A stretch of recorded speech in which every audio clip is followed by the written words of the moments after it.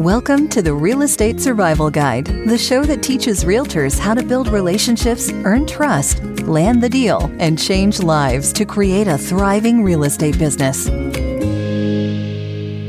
Rich people don't mow their own lawn. That was one of the first things that my buddy Alan Dubon told me a couple weeks ago when we connected on Zoom. Alan is a member of the amazing Total Life Freedom community, and we were connecting about some different things in my business and how I was looking to do some things to grow my business, but did not have time to do them all and needed to hire out or automate some of my work. Welcome to today's episode of the Real Estate Survival Guide podcast. I'm your host, John Shookman, and I'm so excited to have you with me for today. And I'm excited to share with you a little bit about what I learned in my conversation with Alan. It was so interesting because when I connected with Alan, I've been looking for a couple different areas in my business where I can grow, where I can start to automate some of the things needed to be done in my business. As I spoke to him, we sort of got into a discussion about how when it's time to invest in your business or invest in yourself, and when it's not time to do that, or maybe you just don't have the bandwidth for it. And he shared this awesome quote and this awesome example that I am sharing with you in this episode. And it really encouraged me, and I hope it encourages and motivates you.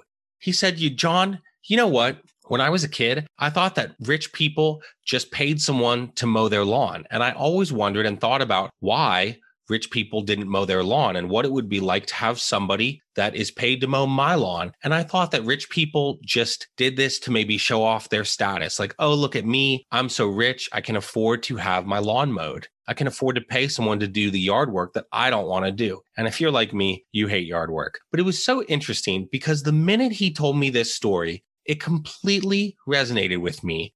I grew up thinking, oh my goodness, look at these people. They must make so much money and they just want to flaunt it and show it off because they aren't even mowing their own lawn. They are paying someone to do it. I often thought about these people as the same type of people that were flaunting their fancy cars, maybe their BMW, their Audi, or their Mercedes-Benz, or maybe they were flaunting designer jeans or designer purse like a Michael Kors or something like that. And I often thought that people just used their money to flaunt it. But what was so interesting in my conversation with Alan is when he said the phrase, John, rich people don't mow their lawn, and it actually has nothing to do with wanting to flaunt their money. I was intrigued. He continued, John, it has to do with where their time is in best use.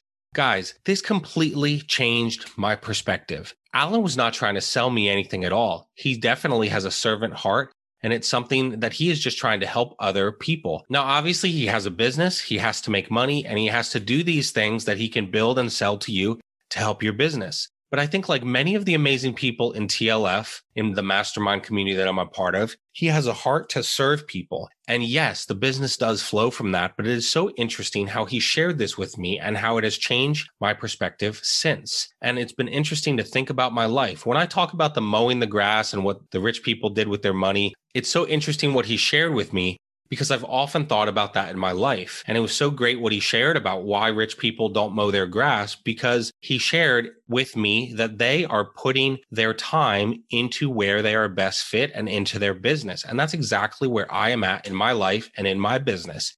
I need more time to dedicate to my clients. I need more time to seek out my goals and try to find listings, as they've been a focus in my business recently. Well, how can I create more time? I want to create more time to have time with my family, time to dedicate to the business, time to focus on this podcast and the community I'm building. Well, I can create more time by having someone mow my lawn. I can create more time by having someone check my emails, do my paperwork, something like that. There are so many things that can have someone do to take something off my plate. So maybe it's something I'm not very good at. And so I take it off my plate, give it to someone else who is good at that, and they can do it more efficiently than I can. And so maybe I'm going to pay them. Maybe it's $150 a month, but maybe it's worth hundreds of times more than that because of the work that it then allows me to do when it's not on my plate. It's so funny what Alan said, because literally today, as I'm recording this episode of this podcast, I saw a lawn care company outside mowing my neighbor's property. And it was so weird because after my conversation with Alan, I was always thinking, oh yeah, you just rich people don't mow their lawns because they've got money. But after talking to him, I thought, no, they're not trying to flaunt their money. They're trying to pay someone to mow their lawn so that they can focus on the work that they are skilled to do and use their time wisely in their business. So no, I am by no means rich, and that is not what I'm saying. But the point is, I've been learning that I'm so busy in my business, I'm doing so many things and still trying to balance not only my real estate business, buyers, sellers, the podcast, these episodes I produce for you, my amazing listeners, building the community for realtors that I've spoken about, but I'm also trying to balance my life, spend time with my wife, spend time with our kids, my 19-month-old son and my daughter, who's about 2.5 months old. I want that time with my family. And so maybe it means paying someone to mow my lawn. And again, it's not about flaunting anything. It's about buying back that time and buying that freedom and using those resources to give yourself more freedom and less headache. I'm really not good at mowing lawns. I don't like doing it. I don't do a great job. And so it's interesting because today when I saw that man outside, I saw him finishing my neighbor's lawn. And I said to him, how much would you charge to do my lawn? So he went around the front, looked at the backyard, and he said he would charge me $40. And so he said with the $40, that would include mowing, weed whacking. And I thought to myself, wow, he's going to do all that for $40. It probably would take me between 3 and 5 hours of my time to do so. So I had to say to myself and process this, what is my time worth? Do I need to have someone mow my lawn? Again, if you were to tell me that I could save 5 hours and all it would cost me was $40, I probably would jump on that almost every single time. But how many times in my business do I make that sacrifice? How many times is something that's not making me very much money something that I spend so much time in? Or how often is something that I could hand off for a little bit of money going to buy me back so much more time? My time is valuable. And so, yes, I need to focus on my clients, the podcast, the community, and everything that I'm working on and building.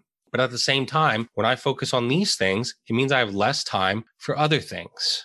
And so if I have to do all that and then mow my lawn, weed whack, do all the things around my house, and then do that, I have no time with my family. And that time with my family is 110% worth me paying someone $40 to mow my lawn. So rich people don't mow their lawns. And it's so interesting. Why? Because their time is better suited somewhere else. So I hope you can think about this in your business. Where am I wasting time? Am I busy mowing my lawn that I don't have time for? Would I be best at using my time where I'm actually gifted? And I'll bet you that over the next couple weeks, I probably will have that person come back and mow my lawn for $40, because that 4 to 5 hours of my time and reinvesting in my business, reinvesting into my time with my buyers and sellers, reinvesting into this podcast and the community I'm building, reinvesting that time with my family, my beautiful wife and my kids, that is worth so much more than $40.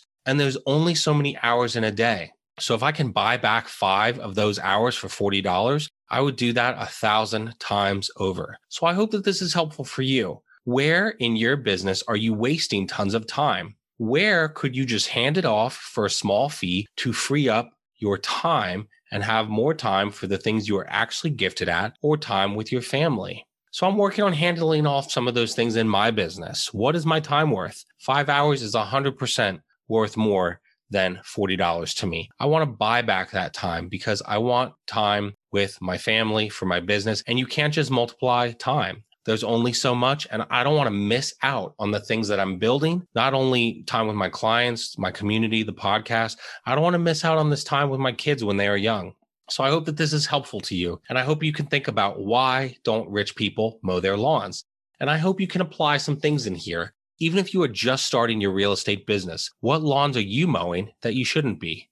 Maybe it's your own. Maybe it's something else. Maybe it's not necessarily the grass. Maybe it's something that you're doing in your business where it takes so much time that you could hand it off for $20, $50, $100 a week, maybe $1,000 a month or something. And it would give you so much more time and freedom to go out and make much more money than you are spending by handing that off. You got to think about what the ROI is, the return on investment. If I got back 20 hours a week, I would bet you I would pay $1,000 a month for something that helps my business. So I hope that you can think about this, and I hope it is helpful to you in your business.